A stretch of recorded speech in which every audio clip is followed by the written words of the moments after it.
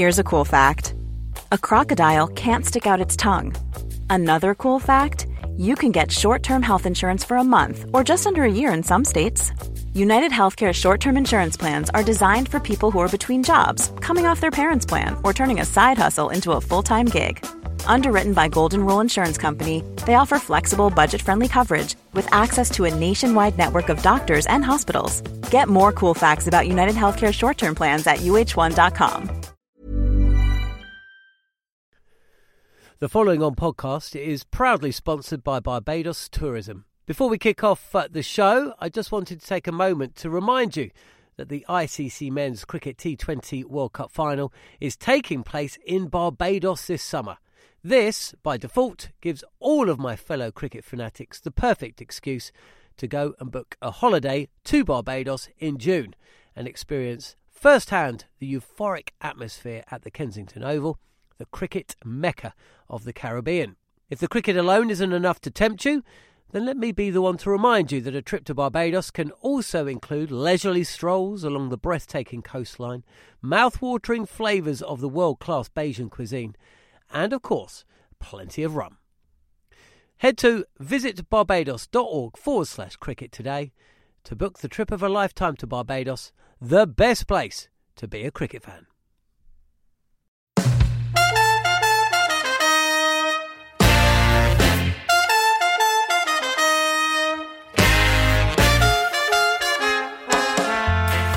Hello and welcome to Following On County Cricketer. Myself, John Norman, the big man, Nick Friend, the even bigger man, Steve Harmison, and another man, George DeBell, waiting to talk about some cricket. That was going. We're going to talk about some cricket. Now, Nick, you're only going to be with us for the start of the show. You've got prior engagement. I was so stressed on days 3 and 4 of the last round of the county championship action. I actually turned it off. So I know what happened, but it is ridiculous to be my age and still let yourself be so affected by essentially a game of cricket. But that's where we were. I came off Twitter, off the Cricketer magazine, off Cricinfo, off CricBuzz, off everything, and then went back on Thursday night at 7:00, and I thought, oh, phew, okay, we're fine. And then I was chatting with Dan Norcross, who told me to grow a pair and follow all the action on Friday. And so I did, and I watched Surrey lose 4 wickets in about 15 minutes. And essentially, I knew I wasn't going to be able to get any work done. I had loads of work to do on Friday, so I turned it off and then ventured back at about 4:20 and then cheered on Hampshire for the first and only time in my life. What did I miss? I can vouch for that because I phoned John on Friday, and all he shouted at me down the phone after every point he was trying to make was, "They've lost another one." I can too, actually. I went for a cup of coffee with him in Leeds. Do you remember? We went to Tim Lindley's cafe. Yeah. And talked about Tim Lindley inventing wobble scene, by the way. And he was, John was a wreck. It was ridiculous. He was like, I would think I was a bit like that recently when my daughter was giving birth.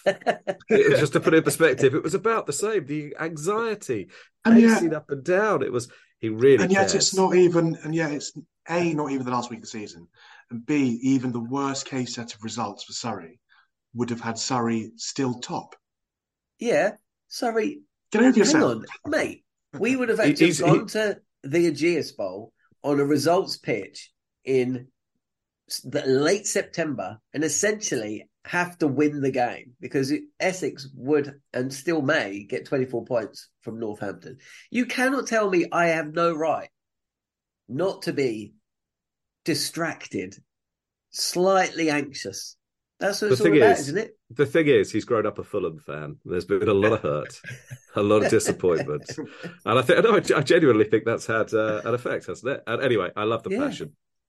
Honestly, it was ridiculous. I was chatting with Harmy and I was in a perfectly good mood. And then I think Dan Worrell was caught behind it. And I just ended the conversation. I was like, oh, they've lost another one. And I just, oh, no. And then I realised I've got so much work to do. I am not going to be able to get any of it done. So I just opted out. And do you know what? It was a very good decision, and I'm so relieved. But I tell you what, though, I couldn't really celebrate that much because Surrey played atrociously. They played so poorly. I am not going to celebrate Hampshire beating Essex. But, well, okay, here's a question for you, a specific question for you. Did Essex blow it, Nick Friend? No. I think Essex did. I think that, to use that phrase, Essex probably played all the cricket for about 2.5 days of a 3.5-day game, didn't they? And then I don't think so at all. They set 270 to win in 2/3 of a day on a pitch that was taking a lot of turn with the best spinner in the country. And someone played brilliantly. Like, that's the game, isn't it? Yeah. I agree that Liam Dawson deserves a lot more credit than saying that Essex played badly. Liam Dawson might be the player of the season. Hampshire were 30 for 4, chasing 270, with Harmer going through his stuff, with Jamie Porter, Sam Cook, and Umesh Yadav being about as good a county seam attack as you could come up with at the moment. At a pretty, I don't know how full it was, but I suspect a pretty sort of fervent, passionate Chelmsford with a bit of the, sort of Alastair Cook narrative going on the background, knowing that Surrey weren't winning. Everything was stacked in, I wouldn't say stacked in Essex's favour, but everything was stacked against a Hampshire win. I think and bear in mind that Hampshire, semi-blown a cup final less than a week earlier. I think chasing the exact same score, actually, with Dawson, the man at the crease on both occasions. And to do what he did there, I mean, 104th innings chase against. I said this with no authority or stats to back it up. I'd be amazed if anyone has scored 104th innings chase against Simon Harmer at Chelmsford. I know that Robbie Yates did it at Edgbaston a couple of years ago, but I can't think of another player who'd have done that to an Essex attack featuring Harmer in conditions like that. Certainly with that much on the line. To do that, as I say, with amid the backdrop of what happened at Trent Bridge a week earlier, with all the constant talk around Dawson in a sort of English cricketing context, having lost Vince as well, and I think also what's interesting is, and this is probably where Hampshire was so dangerous. Hampshire have absolutely no skin in the game, do they? Like they can't win the title. If it was a 3-horse race, it'd be very interesting to see how that last day played out. I suspect you'd have seen something more like what Surrey did against Northants, and just make sure you kill the game. And it looked at, I don't know. I mean, even once you decide not to kill the game, the amount that has to go right to do what he did and Hampshire did is a remarkable effort. So I don't think Essex blew it at all. I just think Hampshire played. Also, I think Liam Dawson played brilliantly. I think the declaration was about right. The intent of opening up with Rossington was about right. It's one of those ones where if they'd drawn the game and hadn't died down, you say, you didn't declare soon enough. And if you get chased down with a few overs to spare, then you should have batted on longer, isn't it? I don't think they could have done much else, really, with the time taken out of the game as well. Before you go, Nick, how do you feel? Because Dan Lawrence is leaving Essex and there are rumours surrounding Sir Alastair Cook. And then we're going to talk a little bit about Durham later, and we have spoken about Durham extensively, and the fact that they very quietly feel that they may be in with the title, and they may have title aspirations next year. How do you think Essex and Hampshire are going to be lining up next year? Are they going to be as good? I mean, I can't see why. Essex obviously replaced Dan Lawrence with Jordan Cox. Jordan Cox is a couple of years younger. I don't think he's quite at the level that Lawrence is yet, and hasn't had a fantastic year either. But it's interesting, when I spoke to a couple of players yesterday, they both unprompted sort of referenced Man City Surrey in a Man City context, not the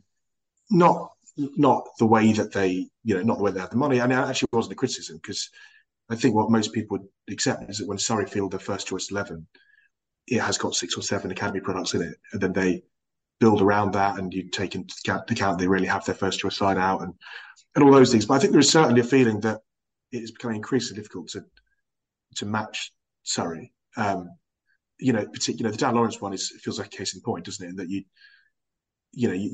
want to fill a gap in that top 6. So what you do, you go and sign the best player at your closest rivals.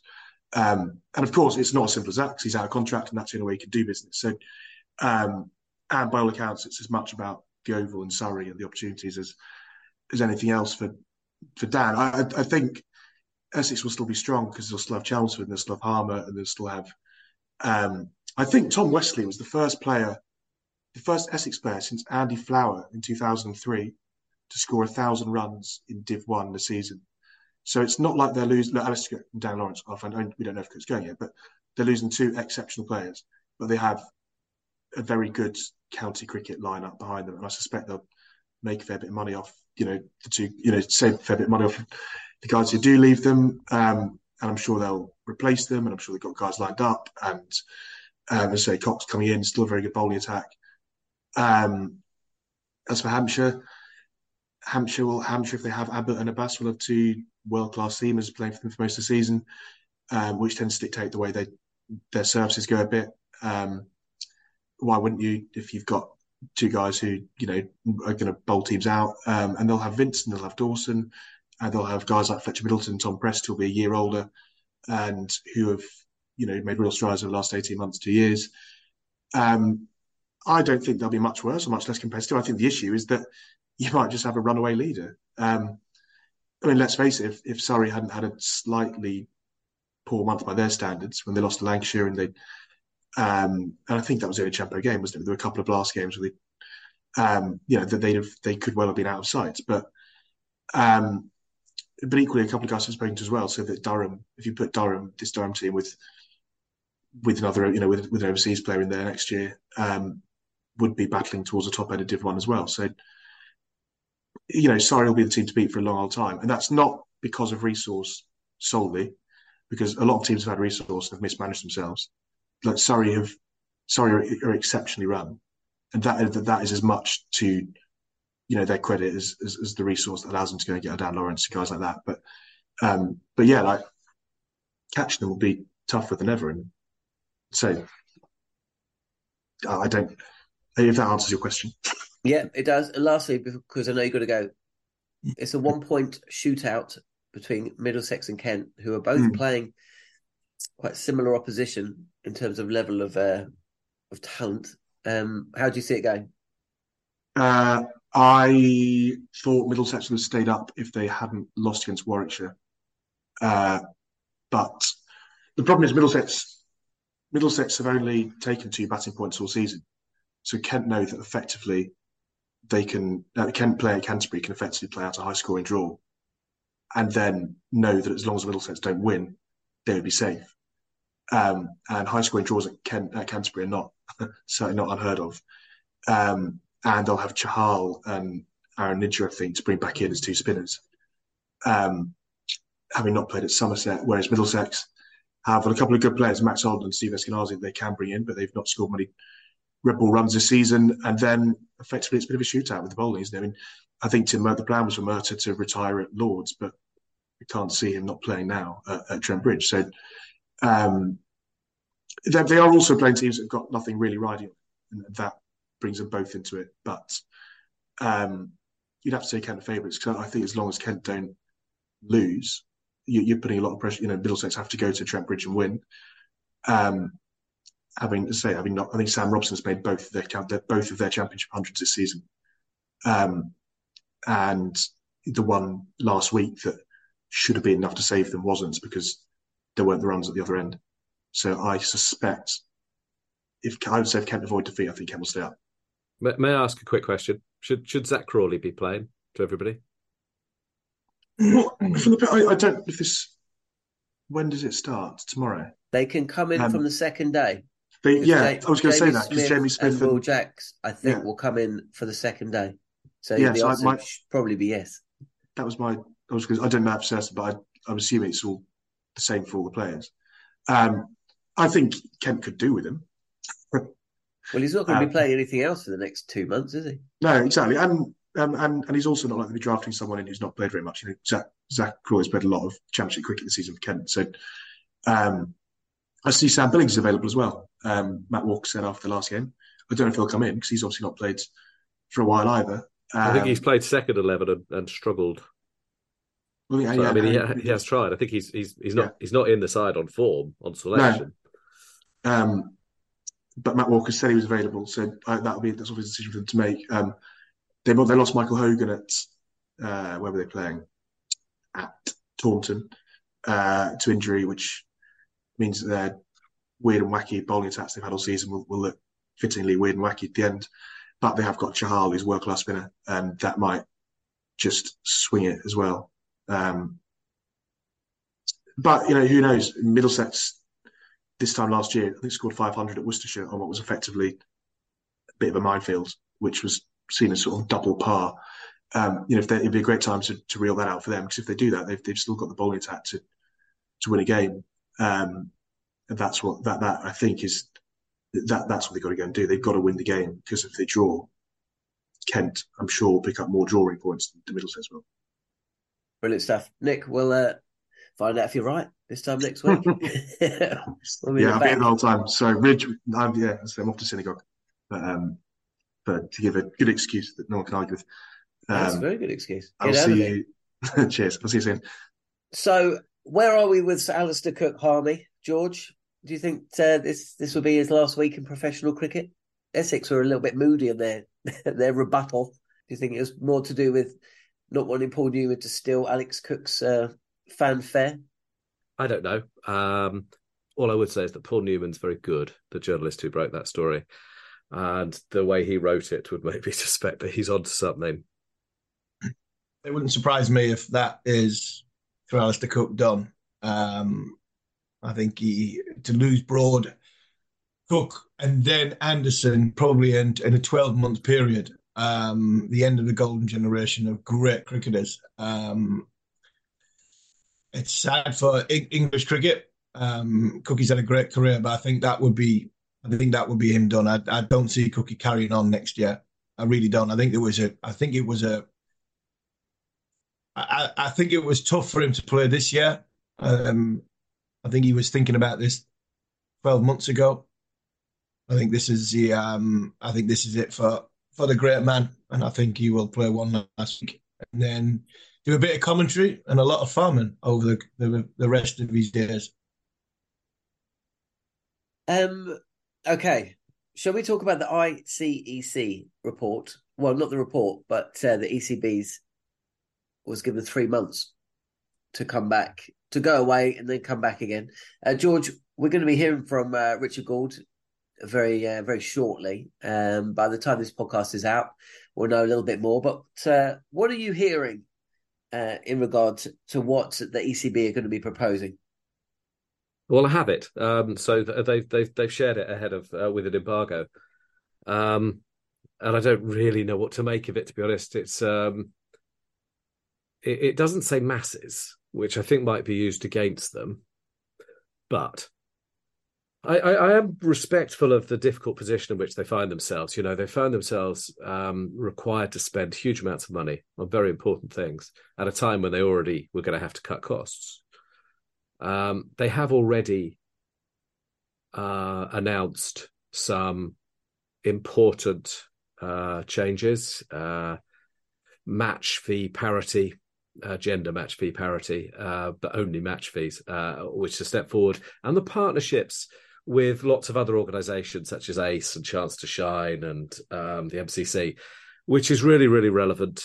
I think it's very interesting that the critics would say that they're giving the responsibility to other people to sort cricket's problems. I would say that they're using their partnerships quite smartly, because there are experts in these fields already there, and also the ECB will avoid central cost, which is one of the areas they're trying to cut.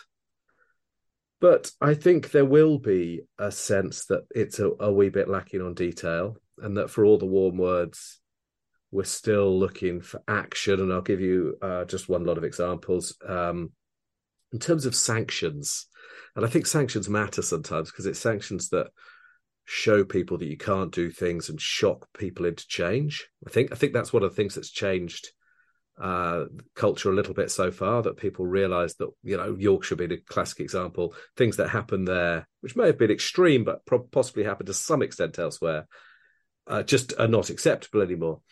I think you need those sanctions, and I can't think of a single case where anyone has been brought to judgment that hasn't been taken there by the media.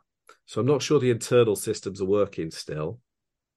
And that is not an area that I've got a lot more clarity on, having read this response. I suppose a little bit underwhelmed by it, but while respectful that it's not an easy situation and there's quite a long way to go. When you're talking about changing or improving access to cricket in state schools, come on now, that's not easy. Anyone who thinks that's easy is, that's naive. So when they say they're going to have to come up with a strategy over 12 months, it's frustrating, but it's also probably sensible. So I don't know, but I'm very interested to hear other people's views as well, because I've been reading it and I'm scratching my head, wondering at times whether it's purposefully dull to take the sting out of any sort of media reaction. One of the suggestions or recommendations was parity with the amount of money that is spent on women's cricket in terms of pay for professional female cricketers and professional men's cricketers. Now, we know that the match fees are going to be, there's going to be a synergy. But what about contracts? Is there a requirement that needs to be the same as well? Who are you asking? You. Okay. Yes, there is. And I think that's a very worthy aspiration, to be honest. Look, I'll be completely honest. The ECB have sort of interviewed me on that subject and taken my view. And I said, I absolutely support that as an aspiration, while being respectful of the current financial difficulties, rather. I still think that's the way to go. I think it's not just the right thing to do morally. I actually think it's the right thing to do practically and financially. I see it as an investment. I think it's going to be very, very difficult to go to the market and say, come and buy our exciting women's cricket, which is increasingly the case, and not be walking your words, not actually be doing what you're trying to sell. So I think it's become really obvious that the more investment you put into these things, the more you'll get out of it. It's a long way behind. I don't think many people would dispute that. And the term is used quite often in this response, will invest before revenue. So no one is saying at the moment that the women's game is creating the same amount of revenue. That would be disingenuous. But it's absolutely possible that it will in years to come. Absolutely possible. And I think we're getting there much more quickly than anyone could have thought 5 years ago.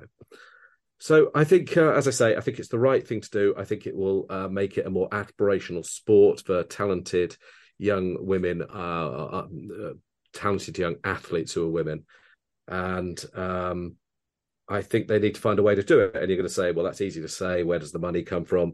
I do think they've got to be careful at not throwing money at the problem of men's cricketers going to other leagues. I don't think that's the way that they will keep the best players. To some extent, I think you welcome the fact that players can earn a great deal of money towards the back end of their career. If Mark Wood decides in the next year or two to go on the franchise circuit, good luck to him. He's been absolutely fantastic. It's not a very long career. I hope he sorts his family out for his lifetime. Brilliant. Nothing to fear there. In terms of players at their absolute peak doing it, I don't know that they will. And I think we might have to call their bluff when their agents say this is what they're going to do. Go on then. I think we might have to do that sometimes. You will never offer the same amount of money as the leagues. So what you've got to appeal for is the chance to be playing international cricket, the chance to play in global tournaments, the security of the medical support and the pensions and all the rest of it. And you've got to make it a really wonderful experience. And you compete on that as much as money. Of course, you've got to be competitive. But let's not spend all the money on men's contracts and fees when I don't think it will work anyway. It's only part of the answer. So I don't know. That's probably a rambling answer, but it all links. I think the money needs to be found. And I'll give you one more example. I know I mentioned this last week. We talk about there not being a lot of money in English cricket, and it seems I'm having to go at Derbyshire. To some extent, I am. George Scrimshaw is the first person representing Derbyshire to play for England since Dominic Cork. I know others have come through Derbyshire, Blackwell, what have you, and been good players and gone on to represent England, and Derbyshire deserves some credit for that. But the fact is that the ECB have given them every bit of £50 million between England players. There is money. It's not necessarily been spent particularly smartly, and some areas of the game which have taken it without delivering for a long time are going to have to sing for their supper far, far better. Good points. Well made. Harmy, we haven't heard much from you. Let's talk about George Scrimshaw, because it was a little bit painful, wasn't it, watching his debut for England at the weekend? What were your thoughts? I mean, you've been there. Yeah, been there and been in just as much as pain as George was, especially in Australia, early part of my one-day career. Lilac Hill comes to mind. That was a difficult experience many times during that VB series. The good thing about what George was getting, he's getting a lot of encouragement. There was a lot of players going up to him, a lot of players trying to sort of calm him down. He looked very nervous, the big lads. So I look at Trent Bridge, and Trent Bridge is a difficult place if you haven't played there many, many times, especially at the top of your action, because it's got a little raised bed where the wickets have been laid so much. So when you take off on a flat bit, then you sort of, because you sort of jump in the air and hold your action, you feel as though you bowl the ball before you actually do on a flat surface, somewhere like the Ageas Bowl or Chester Street at Durham.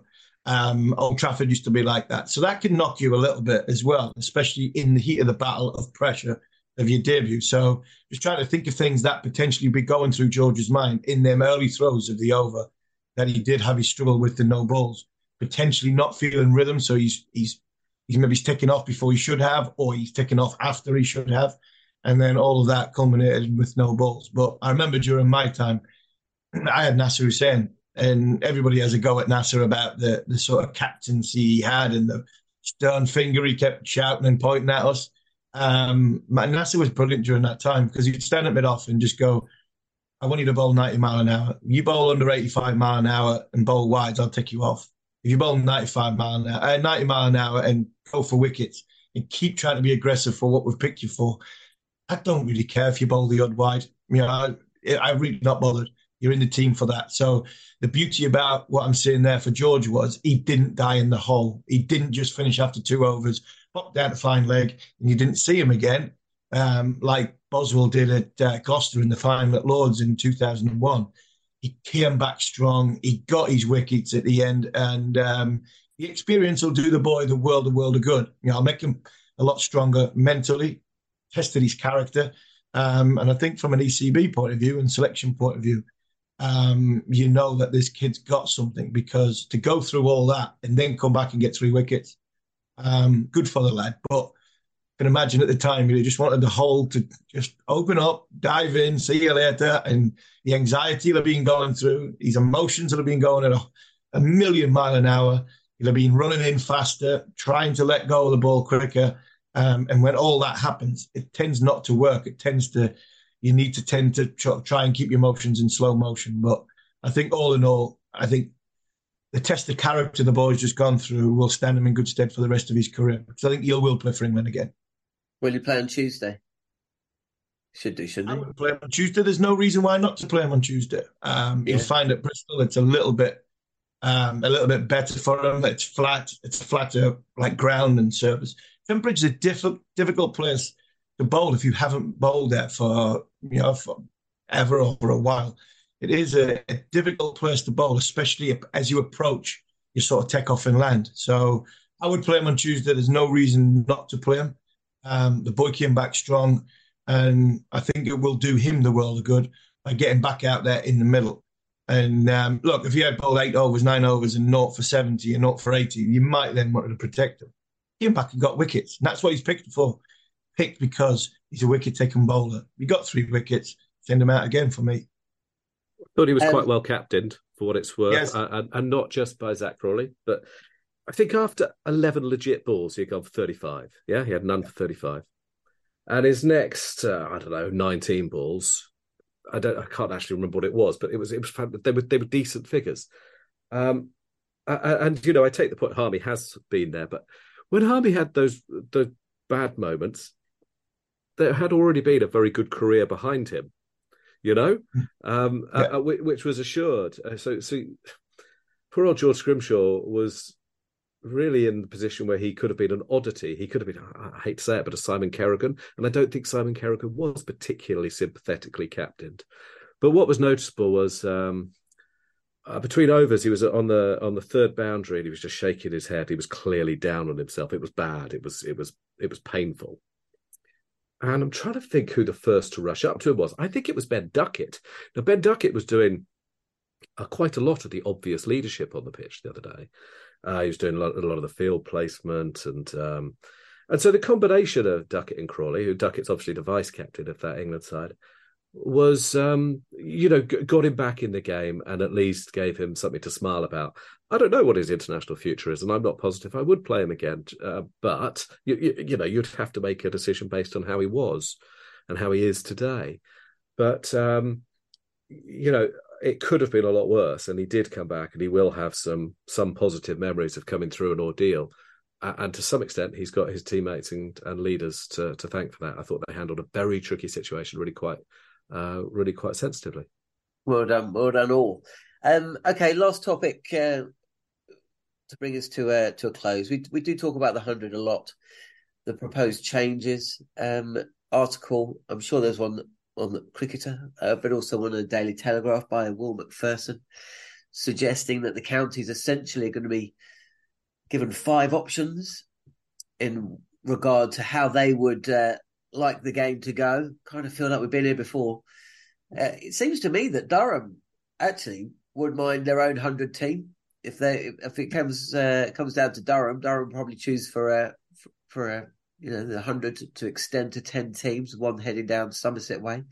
But then there's talk of this 39 team T20 league, investable cricketing pyramids, and the like. Is there a time frame for this, George? I mean, what's the feeling on the ground about where this is going to go? Because I think we need quite a lot of agreement before anything changes. Okay, just quickly, Jackson Smith are playing for Surrey from Wednesday. Haven't got a decision on Zach Crawley yet. I've just been messaging while we've been talking, so I'll let you know if we get that before the end of the show. In terms of this, yes, it feels as if they're going to go with the joint venture option, which will see each team receive, let's say, £40 million worth of investment for someone to buy into, half of which will go to the ECB, which is quite a lot of money, and half of which will go to the team. And it might be 50 million. Who knows what they can sell them for? And the reason I say that is not because I think it's a good idea. I actually don't. But it will be very hard for everyone involved to turn down that sort of money. It will kick the can down the road again. It will, as I say, it will be at least 10 teams. I think it could be more. And that means that you've got 10 votes for it on a real basic level. I mean, you might not, but it will be hard to see anyone turning down another 25 million. I don't particularly like any of those ideas. I don't think they solve the problems with the 100. And I think they presuppose that money is going to solve some of those problems, and it won't. The money will just go in player fees. It won't solve the fact that we've sold August and all the scheduling issues which stem from that.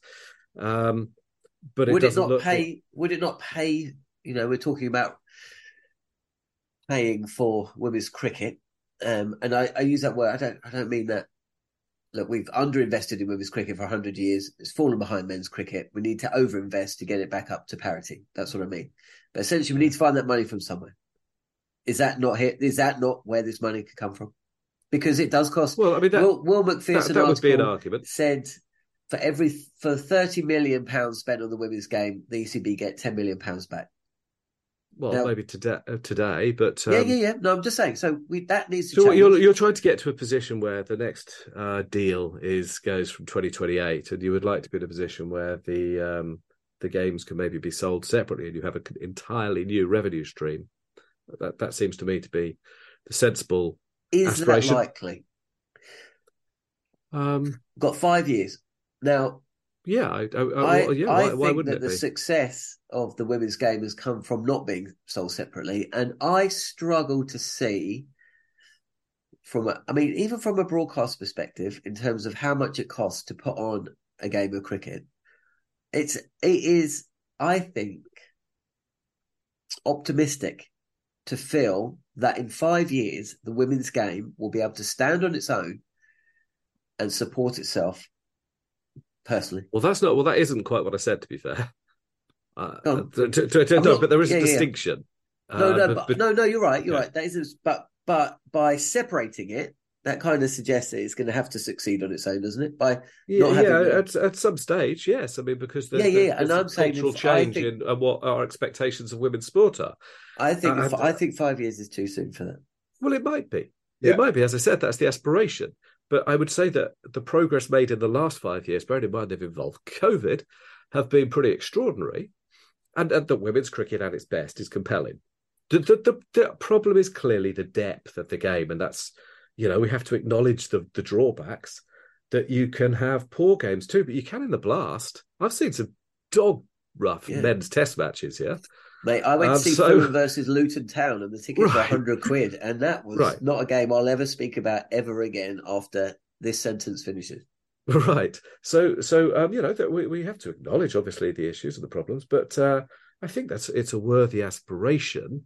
Whether the money from investing in the 100 would be used for that, I don't know. I mean, in a perfect world, what are you going to do? Ring fence it? I mean, I suspect all that would happen is you'll spend ever more to try and get the best players to come. I mean, they're not getting the best players to come to play in the 100, and I'm not sure they will. No. The issue is that a player can play for, say, who is it Jason Roy's playing for? The Knight Riders, yeah? The Knight Riders have a franchise in the CPL, right? They're going to have one in America. The English season is being squeezed, and I don't think that money is the best way to compete. It's one of the ways. It's part of the armoury. But if you're just trying to write the biggest check, I don't think you're going to get any proper commitment. I just don't think that's the way to go. And I also think you're just going to see money go to the players. Good luck to them, fine. But I don't see that's not the same thing as investing in cricket.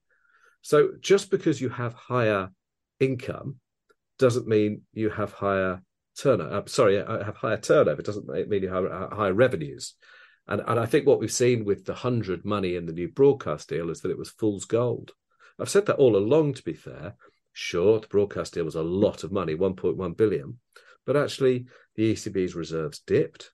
The money spent on the 100 was more than the money coming in. Selling a little or a lot? Shopify helps you do your thing however you cha-ching. Shopify is the global commerce platform that helps you sell at every stage of your business. From the launch your online shop stage to the first real-life store stage, all the way to the did we just hit a million orders stage. Shopify is there to help you grow. Shopify helps you turn browsers into buyers with the internet's best converting checkout. 36% better on average compared to other leading commerce platforms. Because businesses that grow with Shopify. Get a $1 per month trial period at shopify.com/work. Shopify.com/work. Here's a cool fact. A crocodile can't stick out its tongue. Another cool fact, you can get short-term health insurance for a month or just under a year in some states. United Healthcare short-term insurance plans are designed for people who are between jobs, coming off their parents' plan, or turning a side hustle into a full-time gig. Underwritten by Golden Rule Insurance Company, they offer flexible, budget-friendly coverage with access to a nationwide network of doctors and hospitals. Get more cool facts about United Healthcare short-term plans at uh1.com. The following on podcast is proudly sponsored by Barbados Tourism. If your passion for travel is on par with your passion for cricket, then I have some excellent news. The ICEC Men's Cricket T20 World Cup Final is being hosted in Barbados this June, which makes it the perfect destination for your summer holidays this year. To make the most of your trip, you can also experience 8 matches from the series in Barbados, including England against Scotland and England against Australia. In under a month's time, you could be spending your days exploring the vibrant streets of Bridgetown, drinking rum in the sunshine and experiencing exotic Bajan delicacies in the culinary capital of the Caribbean. There truly is something for everyone. There's no need to wait a second longer. Head to visitbarbados.org/cricket today to book the trip of a lifetime to Barbados. Truly the best place to be a cricket fan. You know, just because there's a pot of gold out there doesn't mean that you don't end up spending 2 pots of gold to get it. So I think they're thinking of it all wrong, to be honest. And I still think that this is short-term thinking from the counties. And I would hope for a bit more leadership. I don't think any of these 5 solutions are ideal. I wouldn't have gone with any of them. And I hope that while they're kicking it around, they'll come up with something better. But in terms of the question you asked me, I wouldn't expect anything to change before this time next year. So you're looking at the 25 season at the earliest. Good stuff. Time for my NFL scheduling to come into place for 2024. Well, maybe people thought that we were... Sorry, what was that, Hubby? I got some interaction that last week, the NFL stuff. After the season's over, I'm going to put together a much better, well-formulated plan. You'll see it. It does make sense. Just a little on 100. I've not seen 2024. I'm not sure Gareth Batty and Alex Stewart would be too happy with the idea. Though. No, sorry, Harvey. I've not seen sort of in depth of the 5 proposals. Are any of them going to change the format? Because I think the format is something. I think we're not getting the best product because I think the format is not the greatest. I think if it was a 2020 competition, 10 teams around England in big stadiums, I think we've got more chance with investment to get more players to come and play. But at this minute, I don't think the best players are coming to play. Firstly, because of the money situation. But I'm not sure the format does us any favours whatsoever. We can still call it 100 and play T20, but I don't think the format's doing us any favours whatsoever. Just make the 5 ball overs and everyone will be happy. It'll be T20 100. I think the format's the biggest thing for me when it comes to play. Not the biggest thing from a player's point of view, because it's always about money. But I think it puts a lot of people off because of the way the game is played. I don't think anybody really still understands it, and we're 3 or 4 years in. Where are we going to be in 5 years' time? Are we still going to be playing 100? I think it has to be moved to Durham, the north, because we keep forgetting Scotland, and there's a lot of people up there come down to England and watch cricket. I'd love to see cricket in the Olympic Stadium. I think that would be the showcase. I think you get loads of people going to watch that. You'd fill that. But that would be, we couldn't do that in August because they play football in there. But I still come back to the format. I still think the format is the one thing that I don't like about it, and I think it puts people off watching it because of they don't understand it. And I don't think the players really understand it either. It's better this year because there's more fast bowlers played in it, meant for a better contest between bat and ball. I still watching game. The standard was quite high this year. I did think that, particularly with the new ball bowling, and I thought that was really, really fun. But you've got some big issues. Look, I don't think the format has particularly been talked about. Mainly is because I don't think they see that as a primary problem. But I wouldn't be at all surprised if it reverted to T20, and I wouldn't see that as a particularly big deal either. The other issues are, if you go to 10 teams, one of the few good things, and I remain anti-100 broadly, is that you have 8 teams and 8 regional women's teams, yeah? So that kind of made sense. What do you do if you go to 10? Well, how does that work? What does it, I mean, tell me, how does it work? Maybe it does, maybe it's brilliant. I don't see it. And equally, if you play at Taunton, which seems to be getting, and I'm a Somerset supporter, yeah, seems to be getting a team because they've made the loudest fuss. Taunton's tiny. Taunton's tiny. It's absolutely not what they were talking about. And if Taunton, why not Bristol? I mean, Bristol's a bigger ground and a good club and aspirational. You can get more people in. I'm not saying it shouldn't be Taunton. Yeah, I mean, I want Somerset to thrive and prosper, but why not? Why not Gloucestershire? Why not Bristol? And if you end up with 10 or even 12, what on earth happens to the others? What are we?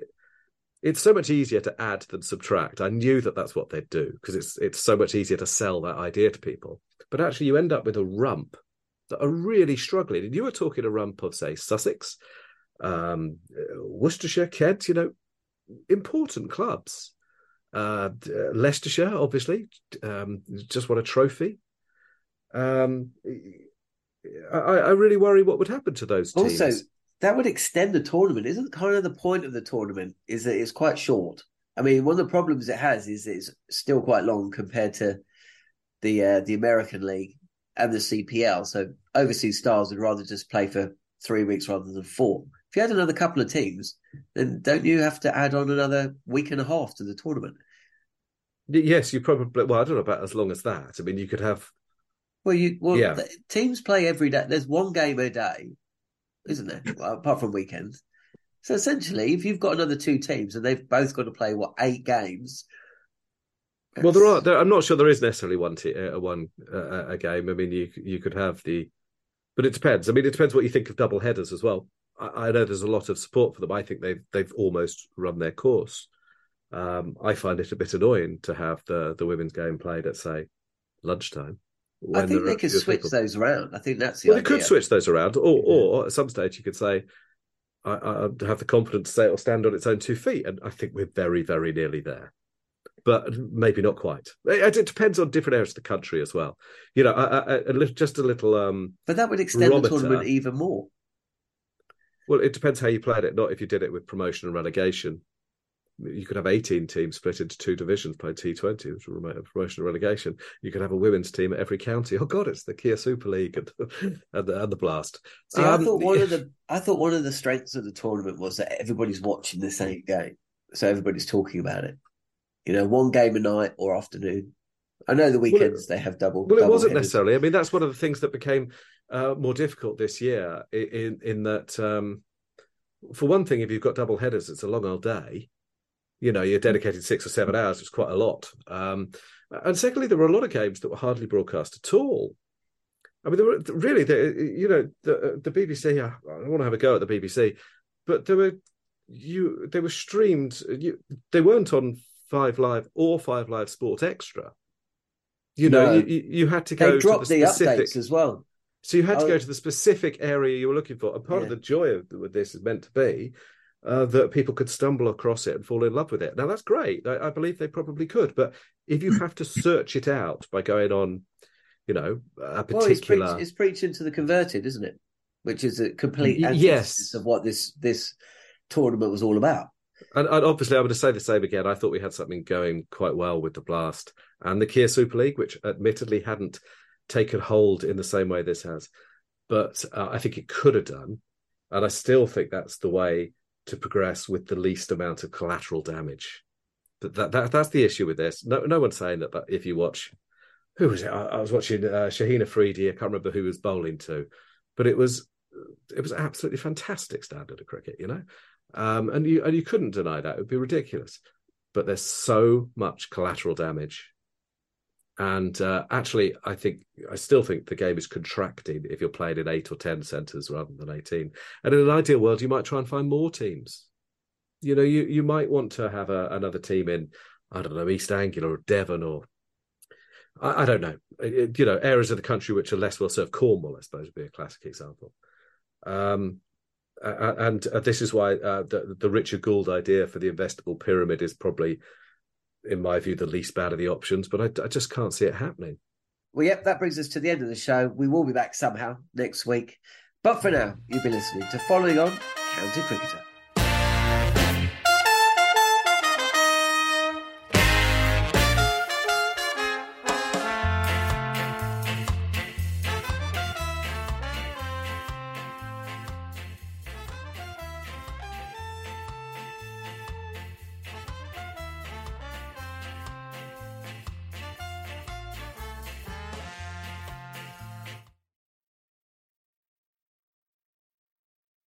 The following on podcast is proudly sponsored by Barbados Tourism, and this is your gentle reminder that Barbados is the best place to be a cricket fan. With 8 matches from the ICEC Men's T20 Cricket World Cup Series taking place in Barbados this summer, including the final, you can experience the summer of a lifetime by booking today. Aside from immersing in world-class cricket in the sunshine, Barbados is the dream destination for all travel enthusiasts.